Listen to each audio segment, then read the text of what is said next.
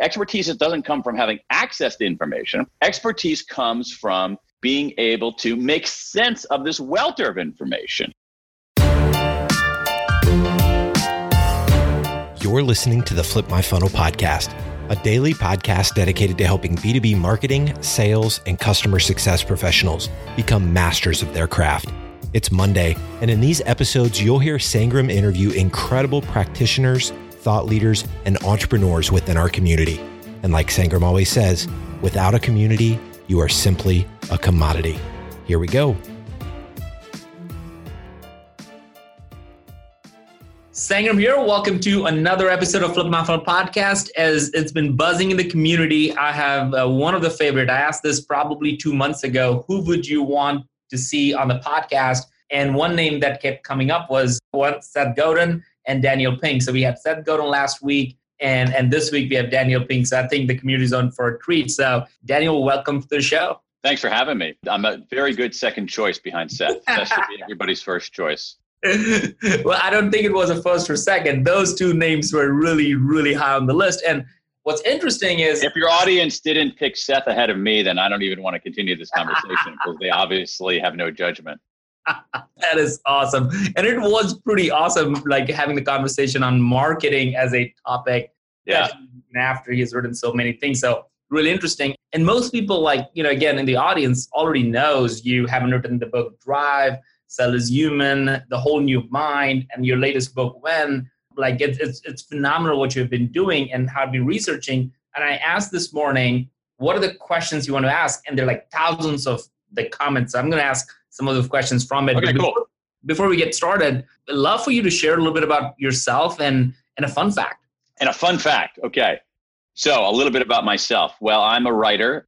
I have been working for myself as a writer for 20 years or so, and written 6 books. What I try to do is write books that are sort of at the intersection of, say, a business book, but also a science book. I try to write books about big ideas, but also books with takeaways. So that's what I try to do. I do it here where I'm talking to you, Sangram, in my office, which is the garage behind my house. I have 3 kids, 1 wife. And the fun fact is that when I was in high school, there's a lot of, I grew up in Central Ohio. And so high school sports are pretty popular and a fairly big deal. I was a, all-league all-star, I think 3 years in a row. Wow. In a sport called In the Know, which is basically like College Bowl or Jeopardy.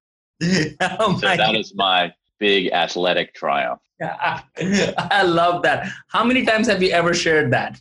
Oh, I don't know. Not that often. You asked me, your listeners might not know that you and I talked for maybe 60 seconds before we got on. You said you got to share a fun fact. And I'm like, oh, crap. I don't know a fun fact.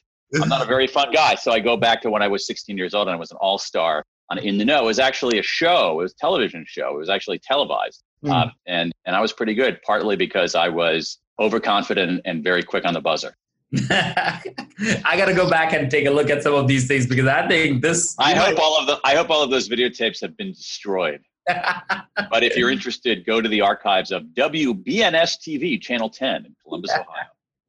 That is really, really cool. All right. So one of my favorite books of all time from you is To Sell is Human. No, thanks. And the reason is because I'm a marketer at heart. That's what I think about. And I always felt selling is somebody else's job. And I'm kind of, the audience, as is mostly B2B marketing and sales. And marketing gives leads to sales and sales closes. That's the standard thing. You made me realize in this book that everybody is selling something to someone all the time. Totally. I'd love for you to expand on that. Yeah, and we have we did some, for this book, I did some research on that where we did a big survey asking people what they do all day at work, which is actually I think a pretty interesting question because I'd always had the hunch, spending all these years writing about work and organizations, I'd always had the hunch that when you look at something like a job description, so you get a job description and then you get the job, that the way that the job was described bore very little resemblance to what people actually did on the job. And I always was kind of intrigued by that gap. And so I wanted to know, what do people do all day on the job? And so based on some research, I found out that if you ask people this question in different ways, what they do, give them a new set of vocabulary to talk about this in some sense, get at the truth of actually how they spend their time. What you find is that people spend an enormous amount of time on the job, basically trying to get someone to give up something else for something they can offer. Okay, so it could be like, hey, join my team rather than another team to do this project. Okay, give up that other team to join my team. It could be you're a boss trying to get your employees to do something differently or do something in a different way, right? It could be you're an employee trying to get your boss maybe to stop doing something. And if you go to the guts of what people actually do all day, a huge portion of it is kind of sort of like selling. Now, it's not, the cash register isn't ringing necessarily in all these cases, but it is something very similar to that. And when you start thinking about that, you realize like a big element of any job is selling stuff. And again, it's not selling in the way that we think of it, where, hey, I'm cold calling a big company and I want to try to get a meeting with the CIO because I have a computer system to sell or something like that. It's more like, bosses sell, employees. We're all just selling and influencing, persuading, cajoling all the time. Yeah, I just came out of our team meeting, and it was, now that I reflect upon it, it was bunch of it was like, hey, if you take Paul, can I have Peter, and can I do these things? Like, and if I think about it, it's all negotiating. Yeah, exactly. All kinds of. It's all about basically, trying to, not to strip all of the humanity out of it, but at some level, it is the theory behind neoclassical economics is that if you and I make an exchange, we'll both be better off. Right. So if I say, Sangram, here's a pencil, give me $3 for the pencil, that you will be better off having the pencil and I will be better off having $3. And you have those kinds of exchanges going on constantly. And what this means, and I think that's one idea in the book. The other idea in the book, which I think is something that has gone largely, I want to say unnoticed, but it hasn't gotten the attention it deserves, is the following. One reason that marketers like you sometimes blanch at sales is that, and one reason why every MBA program teaches marketing, and not every MBA program teaches sales. Right? No, sales is not even in the curriculum. Exactly, but marketing is a required course. Yes. All right, so because we have this view of sales as the way to do that, you have to be kind of pushy, duplicitous, a little sleazy. It's not for people who are especially that smart. It's all about polish. It's all about style. It's all about being smarmy and slick.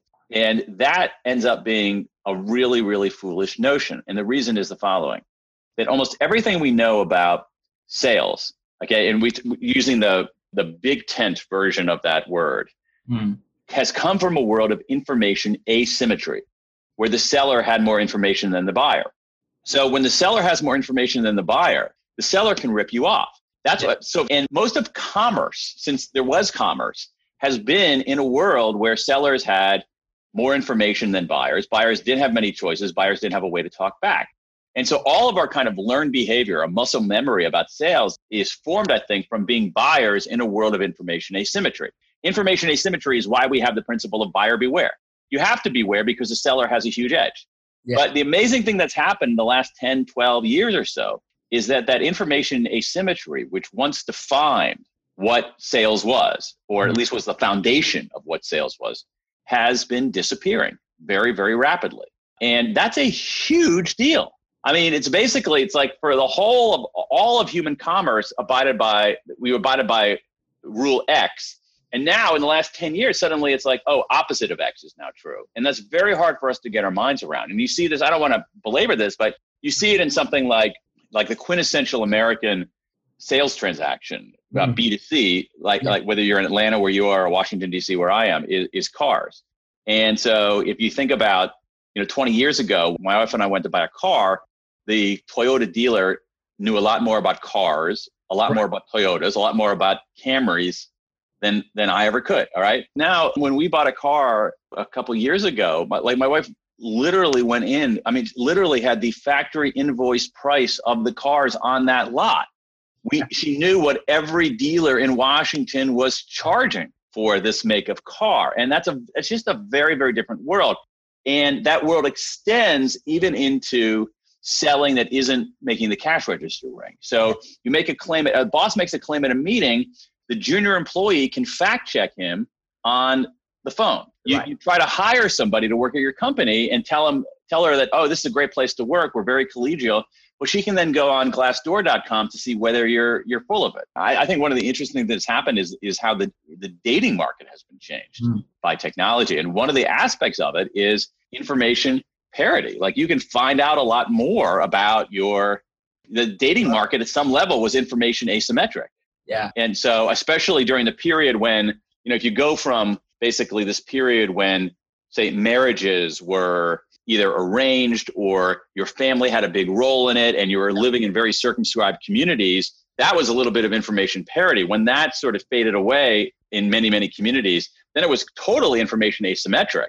And now you're going back to something of information, closer to information parity. Yeah, I love that point.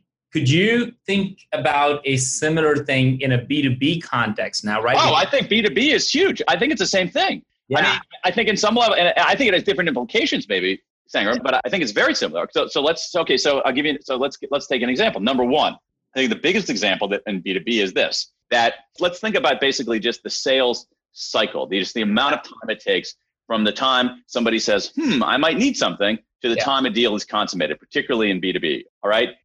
In the old days, and let's think about that first flicker of thought as 0 on the timeline and 100 as the consummation, all right? At that point, 20 years ago, the flicker is step 1, and then the consummation is step 100. The prospect would arrive at like stage 3 or 4 out of 100.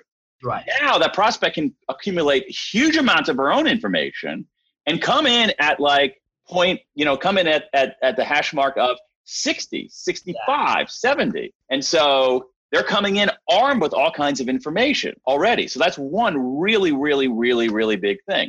I think that's huge. And so what it means, and again, a lot of this goes back to information. So what that means for B2B sales, if you have your prospects coming in far, far, far, far, far, far later in the sales prospect, when they're accumulating some of your own information, it's this, that it actually changes the notion of expertise. B2B sales is in part about expertise. And expertise throughout white-collar work for a very long time was defined like this. I'm an expert because I have access to information that nobody else has. Why was a doctor an expert? Because he had access to information that nobody else had. Why was that financial advisor or stockbroker an expert? Because he had access to information that nobody else had. Now, everybody has access to that information. Yeah. So your role in B2B is not necessarily, expertise doesn't come from having access to information. Expertise comes from being able to make sense of this welter of information. It's like you got people coming with all this information, and your expertise is about how do you curate that information? How do you say, you know what, that's from a good source, that's not. Let me tell you, distill what all of this means. How do we make sense of this welter of information?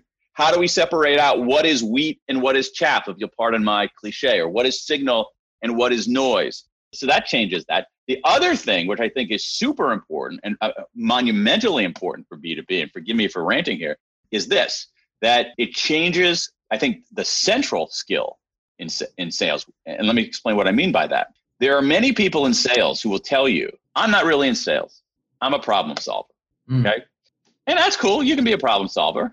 The thing is, it's just less important now, because today in this world, the surfeit of information, if you're in B2B sales and your customer or prospect knows exactly what their problem is, they don't need you very much. They need you for one thing. They need you to be one of 2 or 3 or 4 bidders to drive down the price, right? So where are you more valuable? You're more valuable when they don't know what their problem is. Right. Or they're wrong about their problem. Right. And so the skill has shifted from the skill of problem solving, which is becoming commoditized, to the skill of problem finding. Can you identify hidden needs? Can you identify latent problems? Can you see around corners?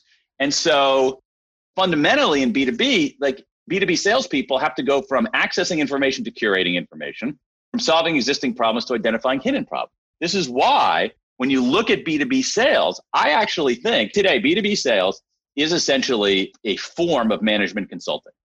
It isn't even sales. It's in the traditional sense that it is basically management consulting. And what you have to do in B2B sales is go into a prospect, and say, and understand their business and say, I understand your business. I understand what you're trying to accomplish, what your strategic imperatives are, what the holes are and things like that. And I am going to analyze your business and come up with ways to help you run your business better, which is basically what McKinsey does, what BCG does, what, all of these management consultancies do. I love that. I'm so glad you went on a little bit of rant on that, because I think the whole notion of sales, and I don't know how much you know about Terminus, but we launched this whole idea of account-based marketing, which is in B2B, the title of the salespeople is an account executive. And in my experience at Pardot and Salesforce and other, we've always given leads to sales and wondered, why don't they work on my leads? Well, because they're not the leads from the accounts they care about, and that's why they don't. And the whole notion around that, your point on going from being an expert to what I wrote down as consultant, and you talked about that as really what they're turning into as management consultant, I think it's really, really big. Switching gears on this thing, I think some of the folks ask this question is like, hey, look, you wrote this incredible book when, right? And I think it's kind of intriguing for a lot of people, like, well, what is the most productive time and how do you do it? And even listen to your episode with Donald Miller recently on this whole idea. Could you unpack for us as this whole notion of when, the time, the productivity around it? Because a lot of people today have a laundry list of to-do list, and they never get to the most important things that actually matter. And I think in this book, to me at least, you have distilled some of this stuff. Well, thanks. The answer to that, so there's a couple of questions embedded in there, but the main question is, the answer has some nuance to it. It's basically like how do you configure your day? What's the best time to do stuff? So we can take two steps back and start with basically what we know from the science of timing. And the main thing here in that book is that timing, we make most of our timing decisions based on intuition and guesswork, or by default. That's a mistake. That's not how you do it. You should do it based on evidence. There's a very rich body of scientific evidence that gives us guidance about how to make systematically better, smarter, shrewder decisions about when to do things. So if we start at the unit of a day, here's what we know. The basically three big ideas in what we know about a given day, basically the unit of a day. Number one, our cognitive abilities, our brain power, does not remain static over the course of the day. So true. I tell you, it's so true. But you know what? But most people, I didn't realize that until I started doing this research. So if I had felt different levels of cognitive ability, different levels of brain power during the day, I thought it was some kind of weakness or whatever. No, fundamentally, unequivocally, our cognitive abilities don't remain static over the course of a day. Okay, 2. And these changes can be dramatic. So the difference between the daily high point and the daily low point is significant. And then 3, the best time to do something depends on what it is exactly that you're doing. Now, so that's what we know. And unfortunately, a lot of business is the premise of the way we do things in a given day in an office, in any kind of workplace setting. Premise is that, cognitive ability just goes straight like that. It doesn't really matter. But that's not true. And so here's what we know. Now it gets nuanced and things like it gets nuanced. So some of this depends on what's called a chronotype, which is basically an idea from chronobiology, which studies the chrono meaning time, biology, study of life, studies our biological rhythms. We know is that some people naturally have a morning chronotype, early chronotype. Some people have a later chronotype. Some people naturally wake up early and go to sleep early. Other people naturally wake up late and go to sleep late. Most of us are in the middle somewhere. And so what we know is that for people who do not have late chronotypes, basically people who are not night owls, we move through the day in 3 stages: a peak, a trough, a recovery. Peak early in the day, trough in the middle of the day, recovery toward the end of the day. And now people who are owls, more complicated, but they hit their peak much, much, much, much later in the day: 5 p.m., 6 p.m., 8 p.m., 11 p.m. So here's what we know. During the peak, again, which for about 80% of us is the morning, essentially. Mm-hmm. We can't say with granularity like some of these productivity hack sites say, everybody should start work at 4:30 or 5:30. That's not true. So during our peak, which for 80% of us is the morning, for 20% of us is much later in the evening, that's when we're most vigilant.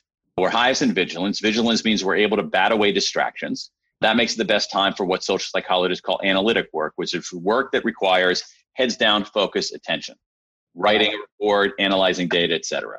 During that trough period, which for most of us is the early to mid-afternoon, there's all kinds of research showing big declines in performance during that time of day. And so instead of trying to do you talked earlier about your most important work, instead of doing your most important work during that trough period, you should do your least important work during that trough period. So let me double click on that. Like when you said that, hey, that's where your peak performance kind of drops during that time. Can you give an example of that? Like, because that time I feel like most companies think, well, from 10 a.m. to 4 p.m. is like the most important time of the company actually, quote unquote, is done, because that's when the most meetings It depends. It really depends. But what we know is this, is that if you look at basically every domain, the early to mid-afternoon, there are declines in performance in every domain. You see this in studies of standardized tests among school children.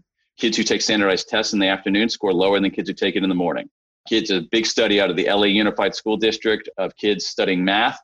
Kids who have math in the morning learn more math, period, full stop, not even close. You look at performance in hospitals and in healthcare, it's unbelievable. So anesthesia errors are 4 times more likely at 3 p.m. than at 9 a.m. If you look at the prescribing unnecessary antibiotics, far more likely in the afternoon than in the morning. Hand washing in hospitals deteriorates significantly in the afternoon.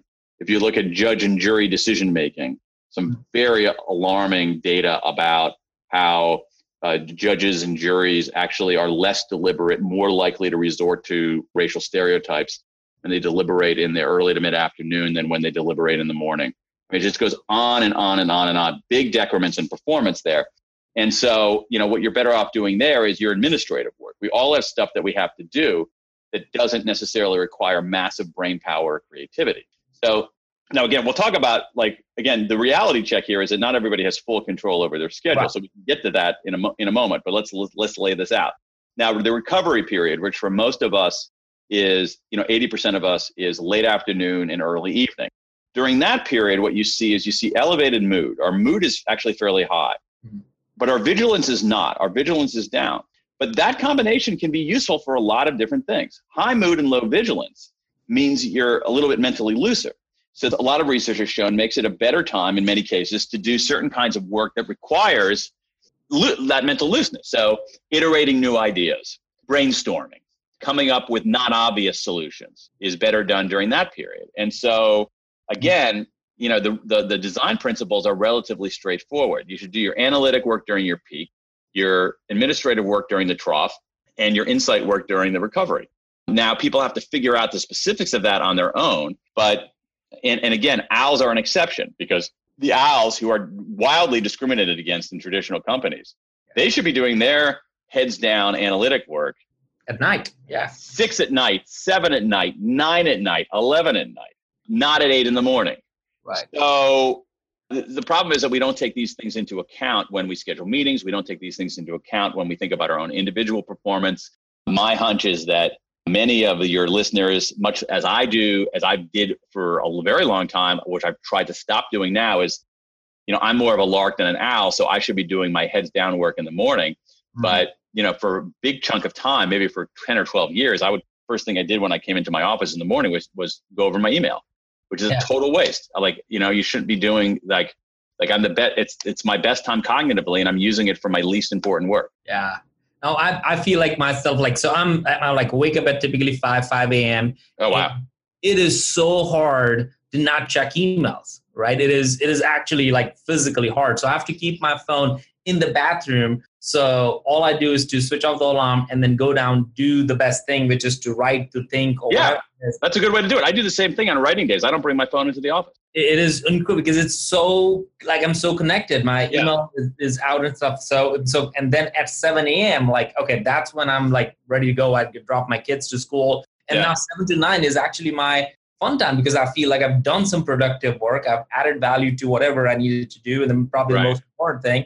And then after 9 to 4, I feel like I'm in meetings and I'm just there to support and help. I never get to the I think the recovery phase, because with kids and stuff, as you said, we don't have all the control in the world. But I don't think I ever hit a truly taking the time to think about recovery. So you made me think about something totally different there. Yeah, I mean, but you experience a trough, I'm sure, right? Oh, huge. Yeah. And the thing is, it's just for full disclosure for your listeners, we're talking right now at a suboptimal time. It just happened to be the time that I could fit this in. But I actually factor that into this conversation because I knew I'd be talking to you. And I took a break right before this because I knew because breaks can be an antidote to some of this stuff. What I didn't want to do was like by doing my work, heads down, coming into this trough period and then immediately switching things on and talking to you. I'd be even less articulate than I am right now. And so you're being great, man. And so, again, if we factor these things into our decisions about what to do at the right time of day, we'll get more work done and we'll get better work done. Better work done. I love that. All right. So I took like 3 pages of notes on this one. So I'm going to share maybe 2 or 3 big ideas. And then Daniel, I'd love for you to share like a challenge for everybody to take home with and try to do in their life. So one, shout out to Noah, Ethan, and Sebastian for some of the questions we talked about. For me, one of the big ideas that you shared was this thing that has come up, but I've never thought through, is this idea of sales not being in schools and colleges and taught at all, and how important it is part of everyday thing. And I don't know what else we all could do, but I feel like sales need to be a discipline, and there's a way to do it. And most people struggle with it, and you're on the job training around that. Yep.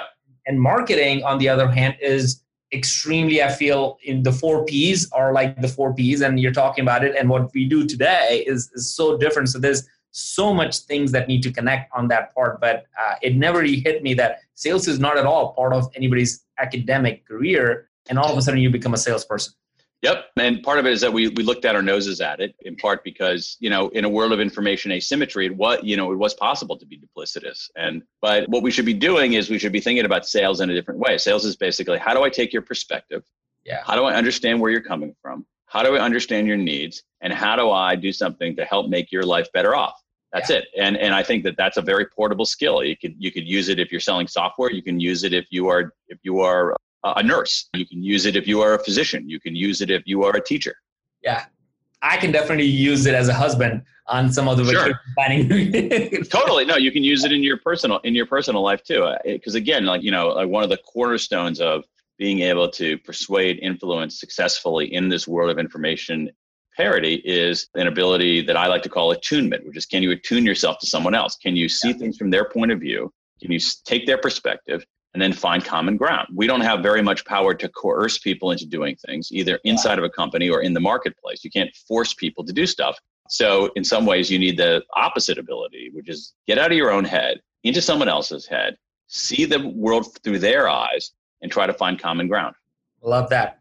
The other big idea I feel like, and there's just so many, so I'm going to have it in the show notes, is this whole idea of sales job turning from being an expert to being a consultant. And you call part of it is this. Basically, I think you're still an expert. It's just the nature of expertise has changed.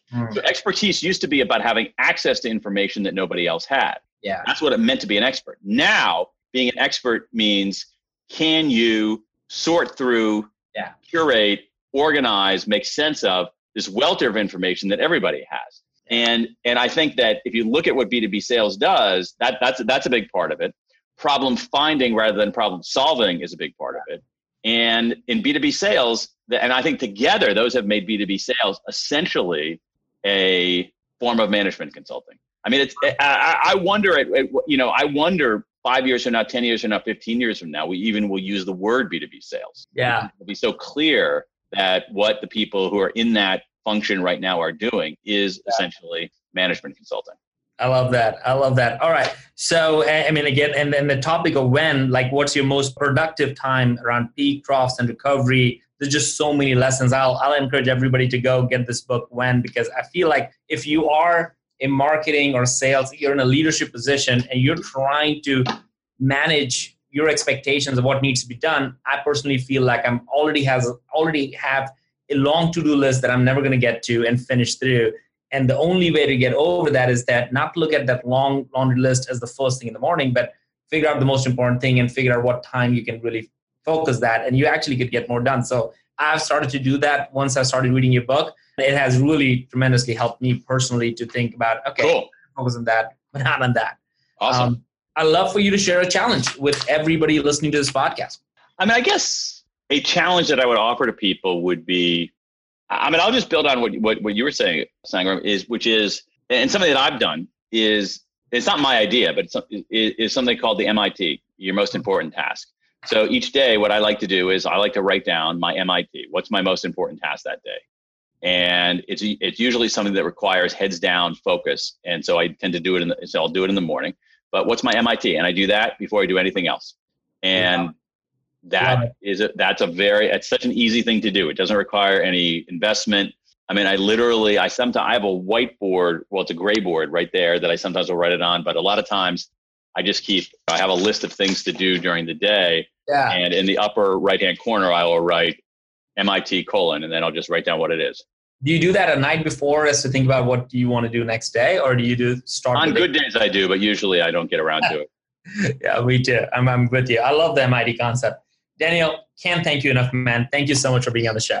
Thanks for having me. You've been listening to the Flip My Funnel podcast.